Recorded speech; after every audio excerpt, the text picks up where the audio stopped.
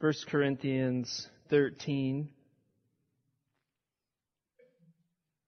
How many of you, just curious, have ever heard a message on this chapter before? And for how many of you was it in the month of February? Okay, we are in December. And we are preaching from 1 Corinthians 13. It's a different dynamic when you're not in a series. And you get to pick a text.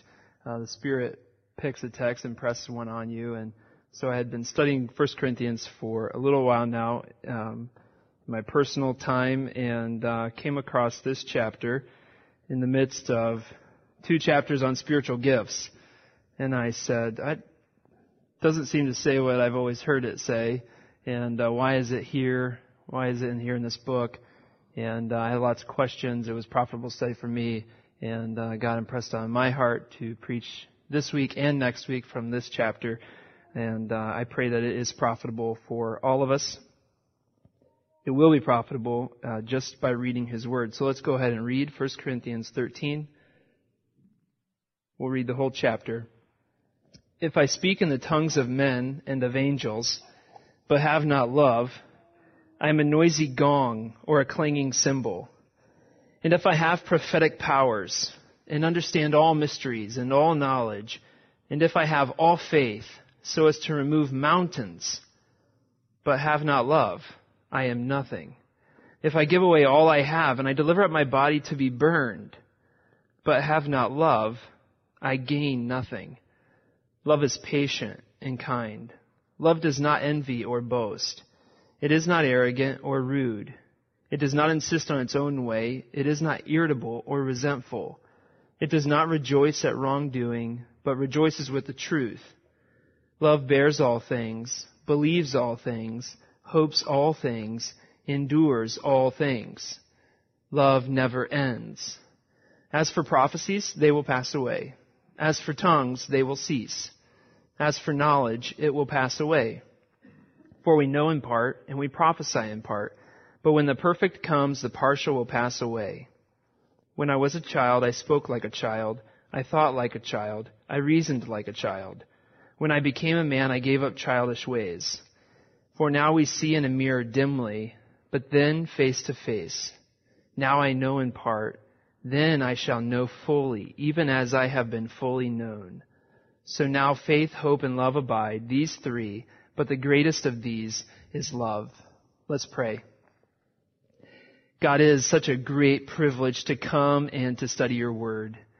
We are so thankful that you, by your grace, moved upon men through the Spirit to write the Scriptures, to reveal yourself to us, to make known to us the history of redemption, so that we here in the 21st century might read and see what you have done over the course of all history, and that be encouraging to us, and that strengthen our faith and bolster us in our walk with you, and help us in our day-to-day struggles as we live here in this in-between stage of fully saved and not yet fully saved and glorified. And so, God, I praise you for your word. We praise you for this text.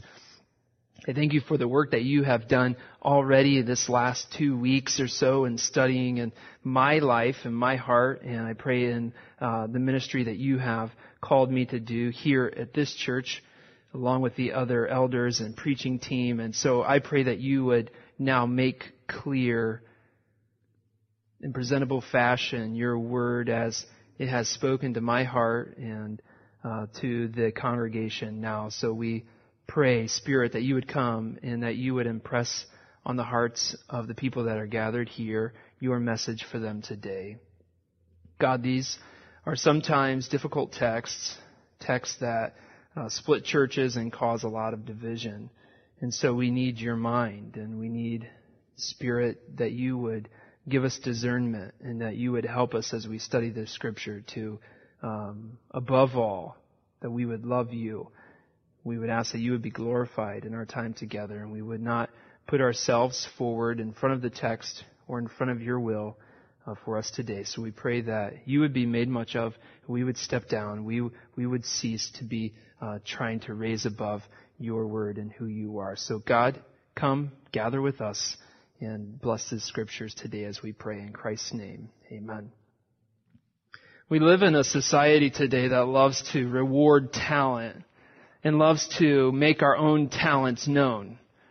This desire for me to have my abilities known to all of you has created the sensation on the internet known as the YouTube. This is where you can broadcast yourself playing the guitar in hopes of getting that big record deal, or where you can do your basketball thing in hopes of hitting the eye of a professional scout or college scout or somebody that is going to see that talent and say, that's something we want. He's going to be helpful for us. Let's get that kid, whatever it takes. We love to be able to showcase our talents, and sometimes not in any way caring who gave them to us, where they came from, but more, I have this ability and I'd like you to know it. This also has driven the craze of American Idol that is so popular you might be a really good singer and we're going to find you. We're going to come to your city and we're going to ask hundreds of thousands of people to line up outside the door and to all audition just because you might have some talent. And pro athletes get paid millions of dollars. We pay them millions of dollars to showcase their ability to put balls through hoops and to catch balls and to run with them and to make plays. And we love to reward talent. We love to wear them on our backs on a jersey, or to say, that's my player. Peyton Manning, that's my boy. And these are our guys. That's my team. They don't know I exist, but that's my team. We love to do these things. This is nothing new, though, and there's a church in the first century that loved to do this as well. They were given these gifts, and they said, I want to use my gift. I want you to see I have a gift given by God, and I'm going to use it. And so in manners of deceit or desire to promote self, they would use their gifts, not in any way desiring to do what the gifts were given to do, and that is to build up the church. They desired to speak in tongues to the detriment of the rest of the body. Now, in giving this introduction, we're not yet stepping into our tongues for today. So hold off the fence that's getting ready to be raised. Okay? Keep it down. But the Corinthians, they cared more about, I have been given this gift, and I want it to be made known. And not only that, but they pursued certain gifts vigorously. I want the gift of knowledge. Don't we all want the gift of special knowledge to reveal all mysteries, as Paul says? They wanted these gifts, and they wanted to be able to use these gifts for their own abilities so that they might be raised up above other people in the congregation, and not for the body being built up. This is what brings Paul to write 3 chapters in this book, the letter of 1 Corinthians. Paul is writing to this church who are spiritually immature.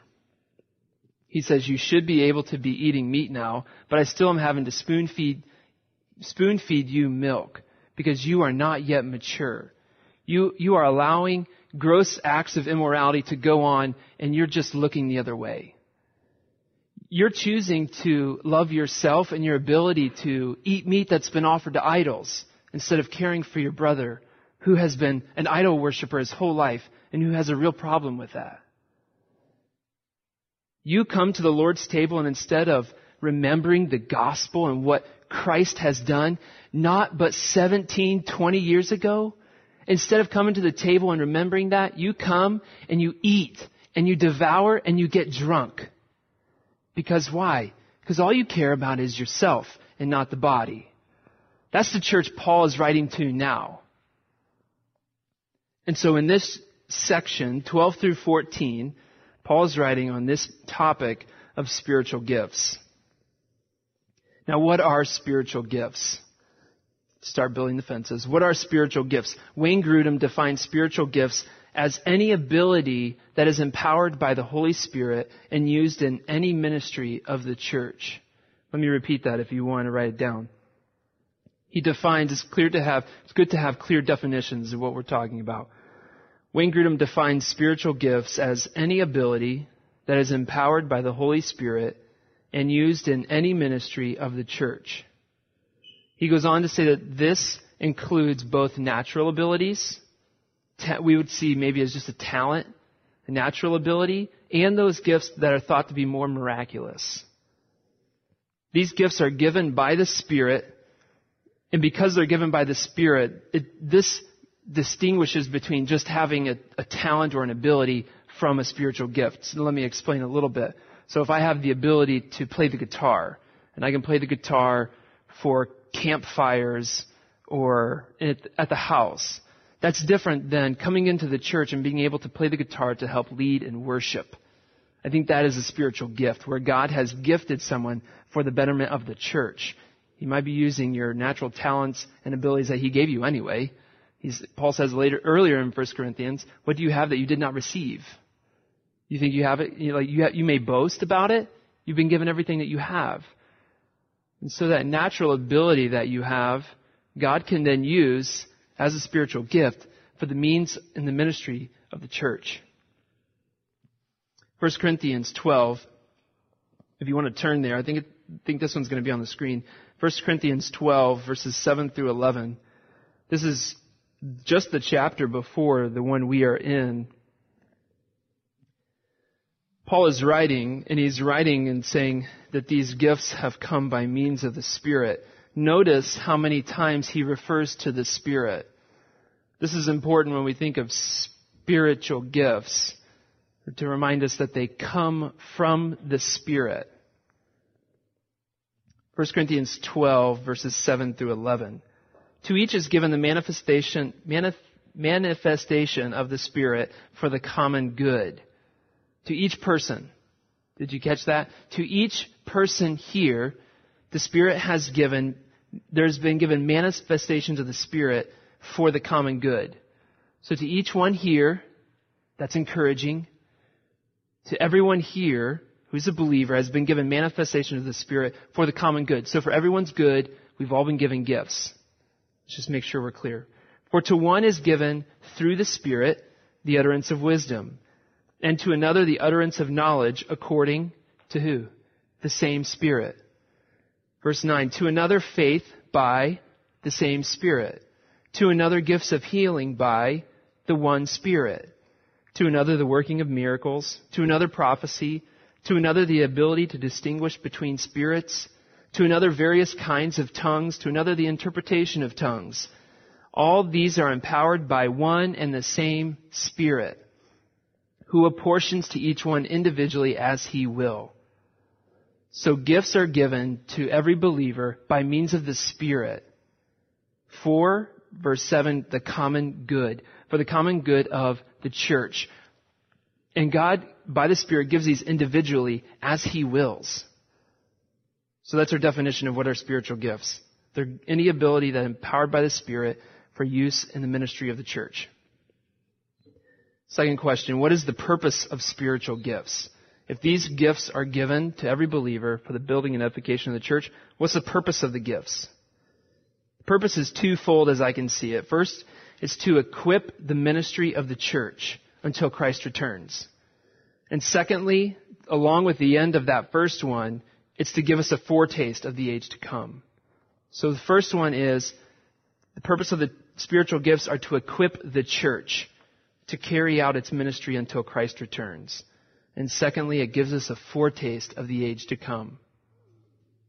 Ephesians 4:11 through 14.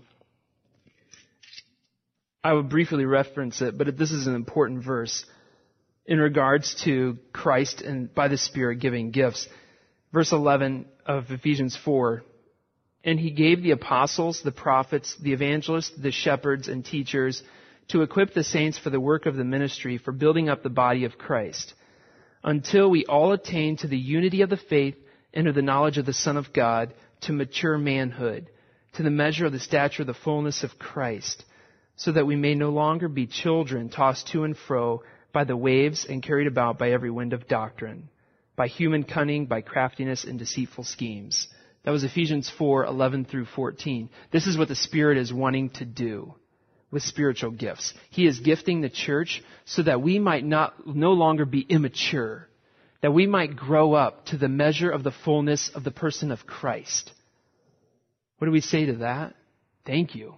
Praise be to God that He has gifted the church with people who are shepherds, apostles, prophets, evangelists, who have the gift of helps, mercy, hospitality, generosity. The purpose of these gifts is to equip the church to fulfill our ministry until Christ returns, and also to give us a foretaste of what is to come. If we have someone who has the gift of knowledge or faith, they have this gift of being able to have specific knowledge that maybe somebody else doesn't have or that's humanly possible to have.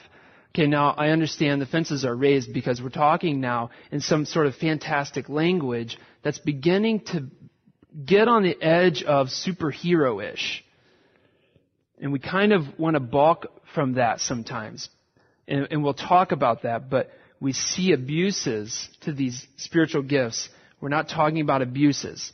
We're just trying to look at the Scripture and say, what are the gifts and what are they for right now? That's all we're wanting to do. Okay, this is going somewhere, but nonetheless, just this information data dump is helpful, I hope. Because this is what God is doing here in this church with all of you. So 1 Corinthians 1:7, and thinking about how this might help with the foretaste of the age to come, he says, so that you are not lacking in any spiritual gift as you wait for the revealing of our Lord Jesus Christ. So as we're waiting, as we're sitting here in this in-between stage, God has given us gifts so that the church is built up, but also to keep us longing for what's to come.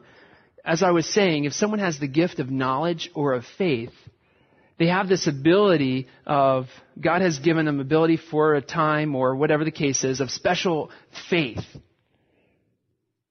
That's a glimpse of what's to come when we see face to face and our faith is brought to sight. We no longer believe by faith because we're seeing Christ. And so it's a glimpse of what is to come. So when someone is shepherding and we long for more, or whatever the case is, we long for the true shepherd. And so it's helping us, I hope, to keep our gaze on what is to come. Although the Spirit gives us spiritual gifts, the gifts are not meant for us or for our own benefit. So me having a gift of playing the guitar, while it might be an enjoyable time of relaxation at home, away from work, just strumming away. I don't play the guitar, so I won't act like I do. I just wear the t-shirt sometimes. But while that might be enjoyable, the gift is not for me. It's for me to come and to help lead in worship so that the body is built up and strengthened. That's the ultimate purpose, as we have seen from Ephesians 4 and 1 Corinthians 1. So what are the spiritual gifts? We've already mentioned a few of them. Paul gives us, in no way meaning to be exhaustive, but Paul gives us in several different passages 22 different spiritual gifts. Actually, he repeats a number of them, but there are 22 unique gifts that he lists. And again, he is in no way trying to be exhaustive. Some of the gifts that he includes we've already mentioned. Apostles, prophets, teachers, miracles, healing, helps, administration, tongues, faith, word of knowledge. He even mentions marriage and celibacy as a gift in 1 Corinthians 7:7. As a gift to the church. Think about that. Your marriage and you being single is a gift to the church, not to be used for ourselves. So I don't think that we can add to those talents and gifts the Spirit has clearly given us to be used in the ministry of the church. I don't think we can add to that talents and gifts that the Spirit has clearly given us. That sentence doesn't make sense. I'm sorry, I was reading and realized the sentence doesn't I don't think that makes sense. But go ahead and put up on the slide the list. There's some other passages that would be helpful as Bereans just to scour the scriptures. Go and look at the list that are given.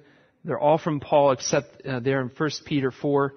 It would be helpful for you if you want and you desire to look more into this topic of spiritual gifts to see the scriptures there. So there's 22 unique gifts that are given by the Spirit for the building up of the church. So why are we skeptical of spiritual gifts? If gifts are given by the one and same Spirit, and they're given for the purpose of building up the church and giving us a foretaste of what is to come, why are we so skeptical? Now, we're not skeptical about the gift of administration. We're not skeptical about the guy who's really detailed-oriented and who gets everything done for us. We're not skeptical about the lady or the guy who's doing hospitality, who enjoys having visitors stay at their home or sending meals out. We're not skeptical about that. That seems to be just something good you do for people. But it's the fantastic, I don't want to use the word miraculous, and I'll explain why. It's the fantastic gifts that we can be real skeptical about. We don't like talking about them because sometimes they seem downright crazy. One pastor, in referring to charismatic services that we maybe have heard about or have been to ourselves, where the gifts are misused, and Scripture is not the guiding principle for the gifts. He referred to it as charismaniacs, where it's just whatever you want to do goes. Now, I'm saying this not knowing many of your backgrounds, not knowing if you come from churches like this. And so I want you to know that in no way, let me put this out there, in no way am I at all saying anything to hurt anyone's background or family members. We are just wanting to look at what is the Scripture saying about spiritual gifts, because our chapter we're looking at today that's on love, it's in the middle of it. And so we need help of why he's writing this that so often gets taken out and used at Valentine's Day and on your wedding, why he's using this chapter in referring to spiritual gifts. So we're skeptical because we see these two errors. Sometimes the error is we go to services, like I said, where there is no scriptural basis for what they're doing. They are clearly going against what Paul is desiring the gifts to be used in the Scriptures. So Paul tells us in Corinthians, if you have the gift of tongues, you cannot use it if there's no one to interpret. It is not at all helpful for you to use it in a service if there's no one to interpret. And yet the Corinthians are desiring to use these gifts. That's why he has to write them and say, don't do that. These gifts are meant for the help and the encouragement, building up of the church to full maturity in Christ.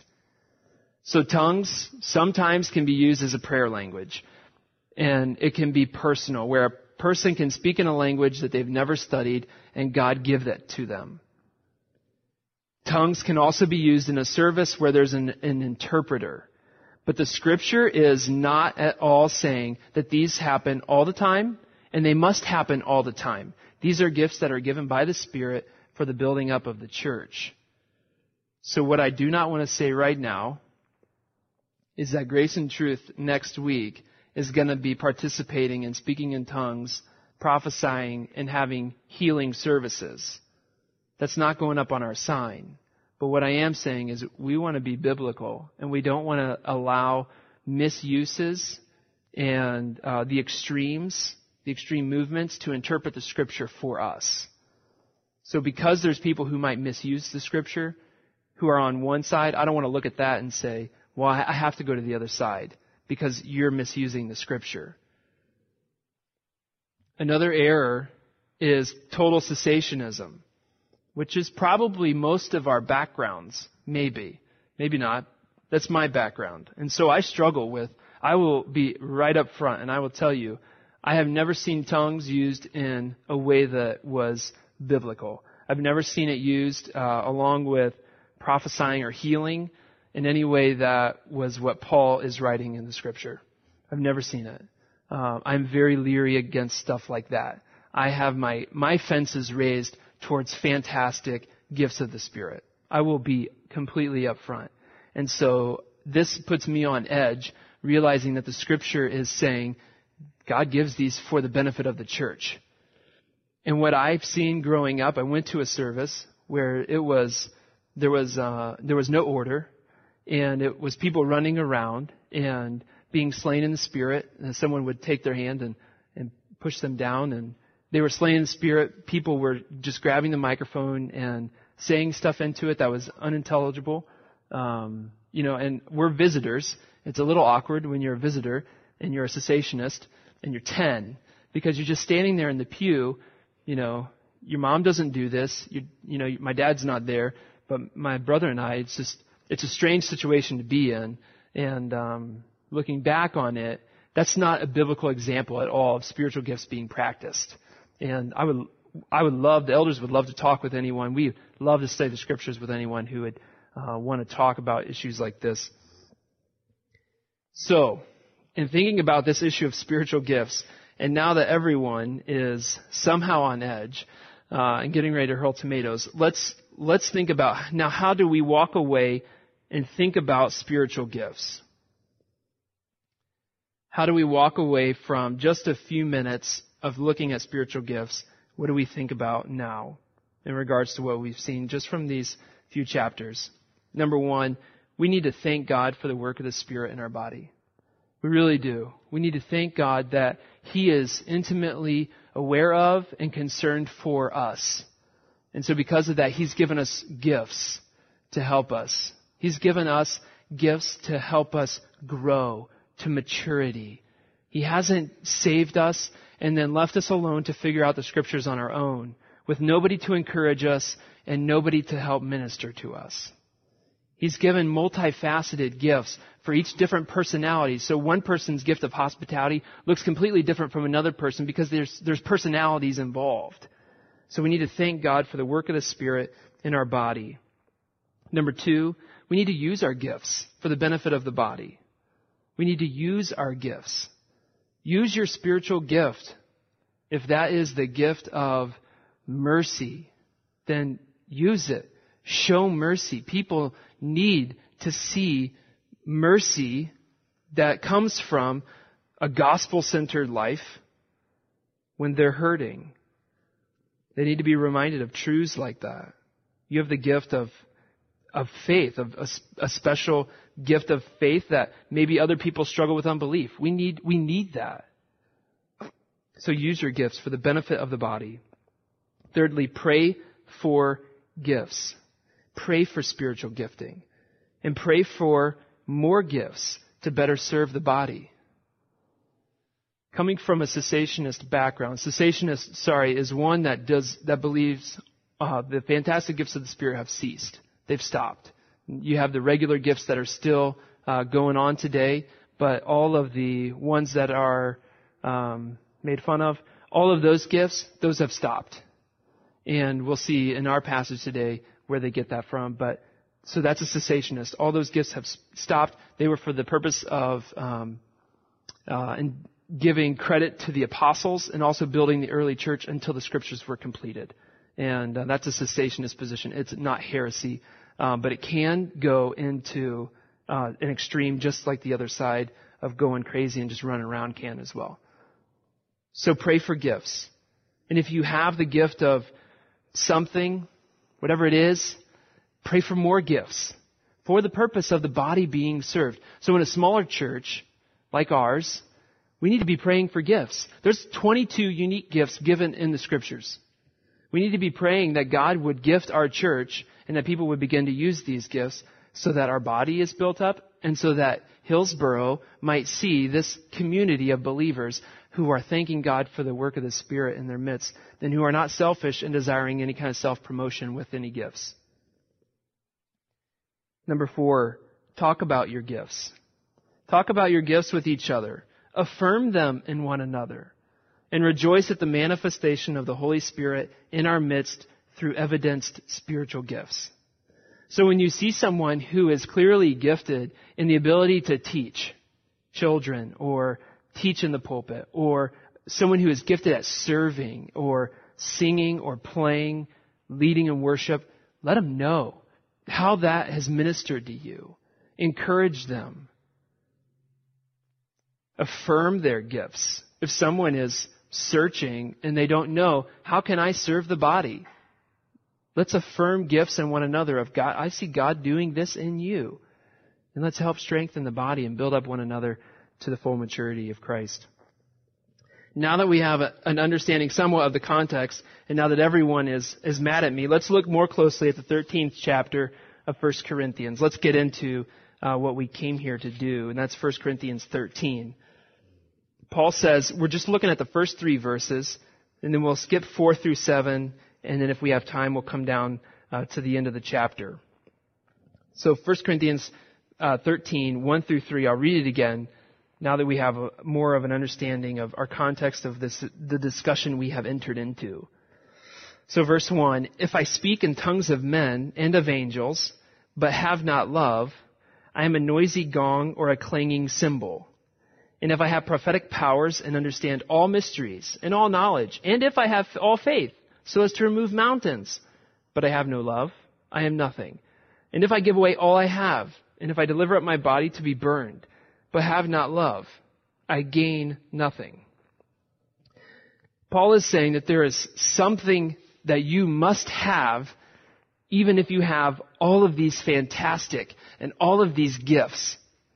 So you have one gift, that's fine. He's saying, what if you have all of these gifts in verse 2? If I have prophetic powers and understand all mysteries and knowledge, and if I have faith that can move mountains, but I do not have love, I'm nothing. Paul is saying there is something that is more important than you just having gifts. This is really crucial for us in a discussion on some itchy topics, things that make us uncomfortable. It's important for us to realize that the Scripture is saying there is something that is vitally important. You have a gift and you want to use it, that's great. But you have to be using it in love. You have to be using your gift that comes from a heart of love. Or else you are nothing. Or else you have gained nothing. He doesn't say that the gift is nothing. You notice if he says, if I speak in tongues of men and of angels, but I don't have love, he doesn't say the gift is a noisy gong and a clanging cymbal. I was thinking about this week trying to figure out what these are, and there's lots of different ideas. And so I'm just thinking in my mind, these are probably 2 of the most annoying sounds in the world. Just a continuing gong sound and clanging cymbals is like worse than a baby crying and I want to rip my hair. I want to rip my hair out. That was unintended. Paul is saying it's not the gift that is wrong, but it is you. You are the clanging cymbal. You are not making sense with what you're saying. You're annoying, or you are, later he says you are nothing. It's not the gift. The gift comes from the Spirit. The Spirit is giving you these abilities, these gifts, but if you're not using it in a way that is loving, we'll talk about that. If you're not using it in a loving way, you are nothing. So, in a society that wants to pat ourselves on the back for talents and abilities, Paul is saying if we're missing this one ingredient, you're a nobody. You're a nobody. You could give away everything you have. Literally, he's saying, I could tear up all of my possessions in small pieces and distribute it to the poor. Everything. And I would gain nothing.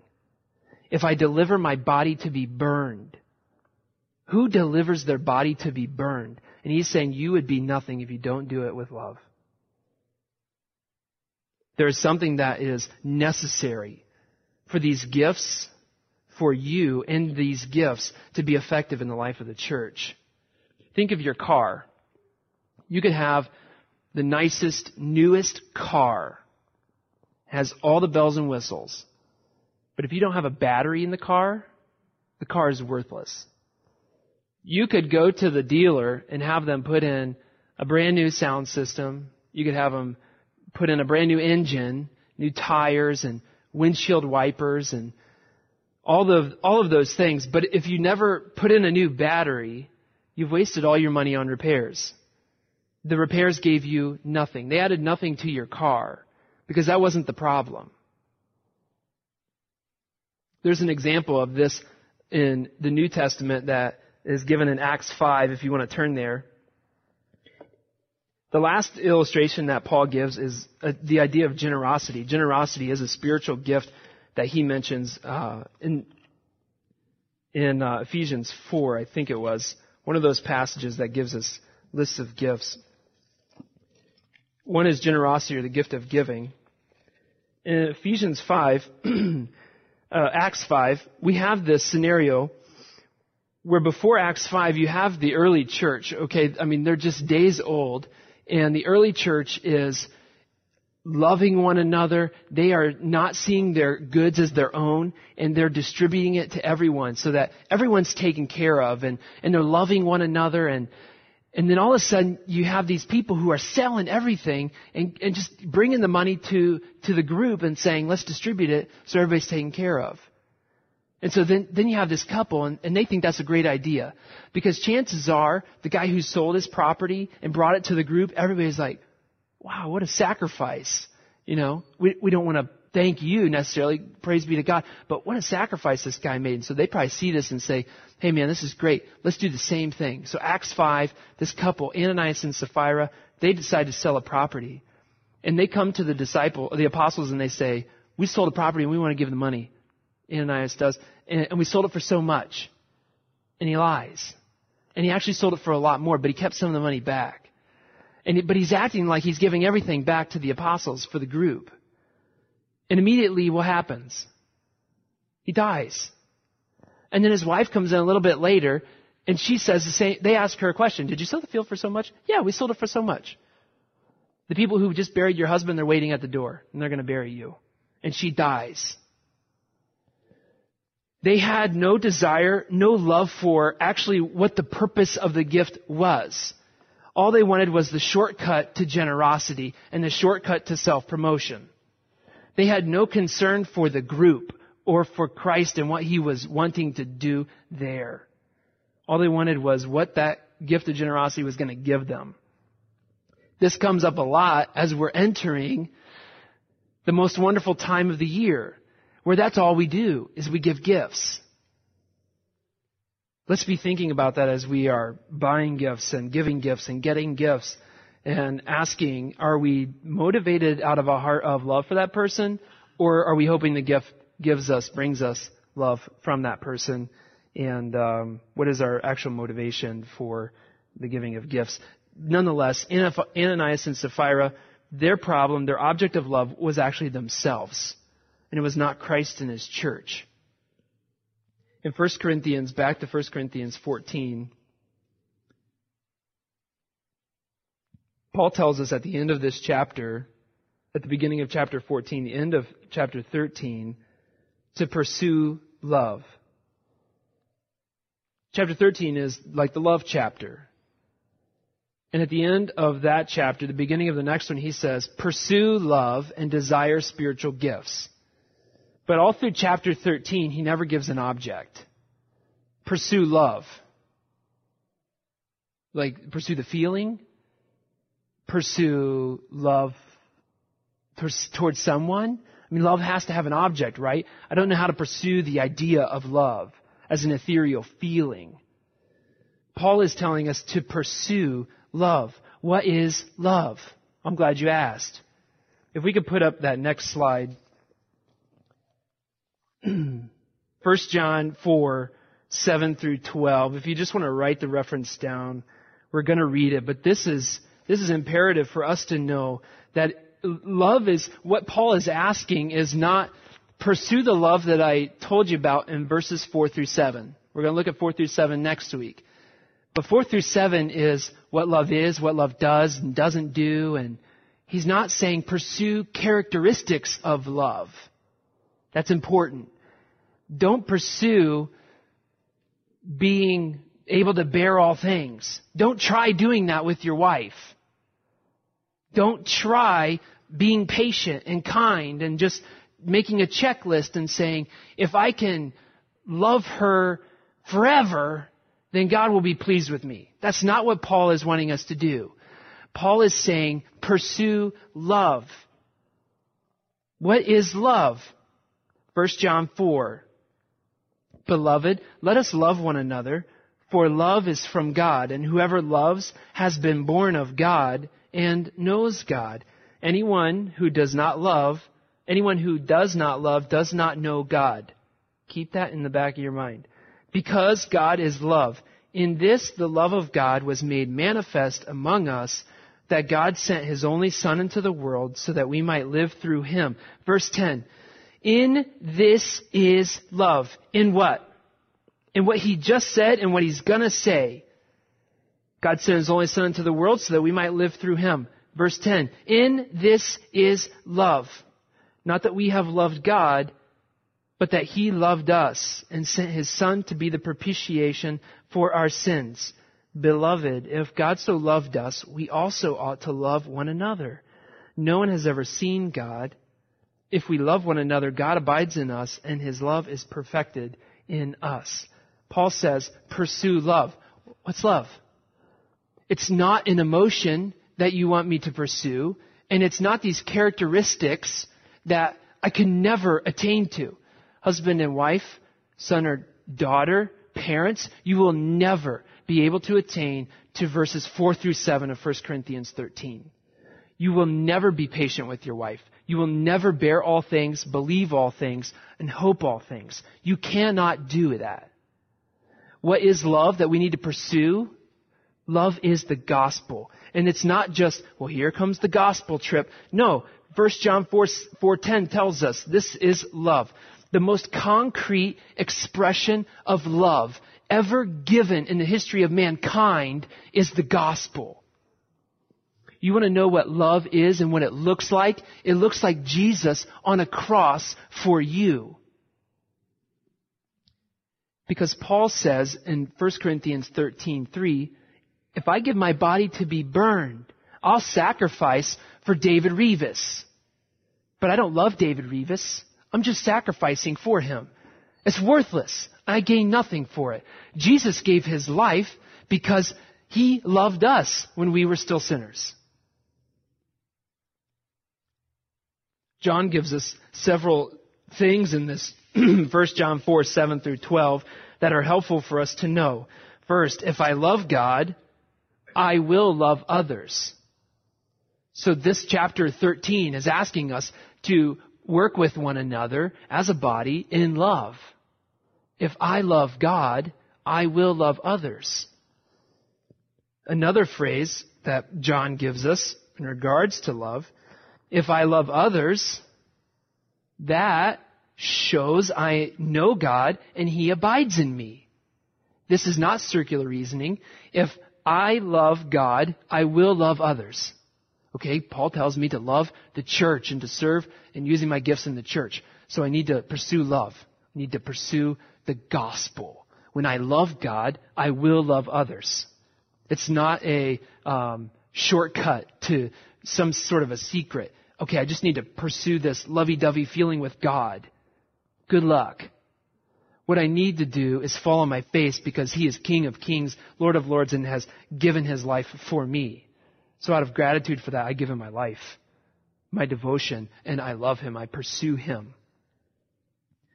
And if I love others, that then shows that I know God and He abides in me. There is some sort of a reassurance for us as believers. You are a believer because you're loving people. And that's not normal. Thirdly, if I do not love others, this is the converse of what we just said.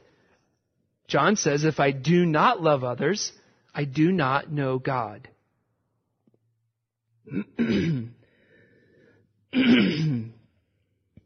That's a strong warning for us as believers who claim to be believers. That's a strong warning. Because even Jesus, says in the Gospels, in Matthew 7, that people will come to him in the last days and they will say, did we not prophesy in your name? Did we not cast out demons and do these miraculous works? And what does he say to them? Depart from me, I never knew you. I never knew you. Not I used to know you until you strayed. I never knew you. Depart from me. So people are doing spiritual gifts, and Jesus says, depart from me. Pursue love and earnestly desire spiritual gifts. Lastly, let's look at the end of the chapter in 1 Corinthians 13. We have seen that these gifts are helpful for the body. The Spirit has given us gifts that help the body, and we are to pursue love. Love is to be our lifeblood. It's the battery that runs our car. But lastly, one of the reasons that we pursue love is because love is the only thing that lasts. It has eternal value. Paul writes in verse 8, love never ends. As for prophecies, they're going to pass away, and tongues will cease, and knowledge will pass away. I'm just going to pick the three that you guys want the most, and I'm going to tell you those three, they're passing away. There's going to come a time when they're going to pass away, because we know in part, and we prophesy in part. We don't fully know everything. We have this gift it keeps making us long for what's to come, because we only know in part. I've been given a special gift of knowledge, but even that gift of knowledge falls short. Because I'm not yet, as he says, seeing face to face. So when the perfect comes, this is the debate. What's the perfect? Because Paul is somewhat vague. What's the perfect? Well, in light of what we're talking about, the perfect has to be something that comes at the end of the age, when we see face to face. And when we know fully as we've been fully known. So it has to be something that happens when Jesus comes back. So I'm going to say, well, my interpretation is it's the second coming of Christ is the perfect. When the perfect comes, when Christ comes back, the partial will pass away. These gifts of the Spirit, they're going to pass away. So don't pursue them more than you pursue love, because they're passing away. When I was a child, I spoke like a child, I thought like a child, I reasoned like a child. When I became a man, I gave up childish ways. When we see face to face, when we come before Christ and these gifts pass away, our changing now stops from a child who doesn't know why mommy and daddy are having me do certain things, who only knows partial information because that's what we tell them. My kids only know it's Christmas if I tell them. My kids only know, about anything if I tell them right now. That's a great place to be in. It's also a scary place to be in. But when we're a child, we think like a child, we reason like a child. But when Christ comes, we know fully as we are fully known. We see face to face, because now we've only been seeing in a mirror dimly, and then face to face. What joy! When our gifts pass away, there's no longer need for gifts, because we have Christ. We are seeing face to face for the first time the one who is every gift in one person. He is wisdom. He is wisdom personified. He is complete knowledge. He is fully God. And we see him face to face. And so then verse 13 adds two new topics. Paul doesn't know, you don't add topics at the end of a chapter, because you haven't been talking about it yet. In your conclusion, this is the first thing you learn in speech. Don't add new topics into the conclusion. Paul does. This is some sort of a hymn. These topics are very readily known to the people then. So now faith, hope, and love abide. These three. But the greatest is love. Greater than faith?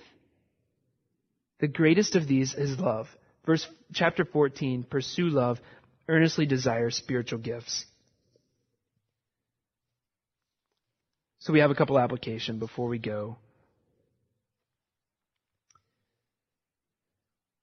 We want to be praying for spiritual gifts.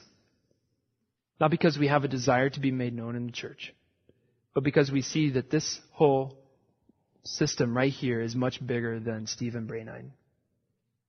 If God was making it clear to the body and to myself, I should never, ever again open the scriptures and teach in front of people, then the church is bigger than me and any kind of a gift that people might want to have.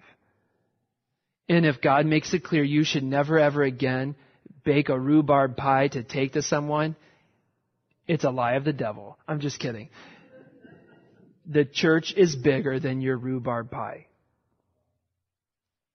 We do these things. We pray for gifts. We pursue love because it's all in the end about Christ and God's glory. The church being built up so that God is made much of and not us. The gifts are not for us. So the first application is when we are praying for spiritual gifts, and I hope this just begins the conversation of, am I praying for gifting? Do I care about the body? Am I just a consumer? That happens. People come and they just consume, and then they can criticize and say, well, you don't do this right. But if we're praying for gifts, are you praying for gifts? The main question is discern your motives, though. When we're praying for gifts, are we praying for specific gifts? Or are we praying for the building up and encouraging of the body? And then God uses that praying for the body to impress on us gifts. Hey, you've got this. Brother comes up to you and says, I've noticed you're really good at this. I haven't even been praying for that. I've just been praying for the church. And God can work in small ways like that. So are you praying for specific gifts because you think, I've got that ability. I should be doing that. Or are you praying for the church? Number 2, remember the warning of 1 John 4. It was just a verse that we read, not even in passing. It was picked specifically. Herein, this is love. But remember the warning that was given in the verse there of not loving others means not knowing God. That's serious. That's serious.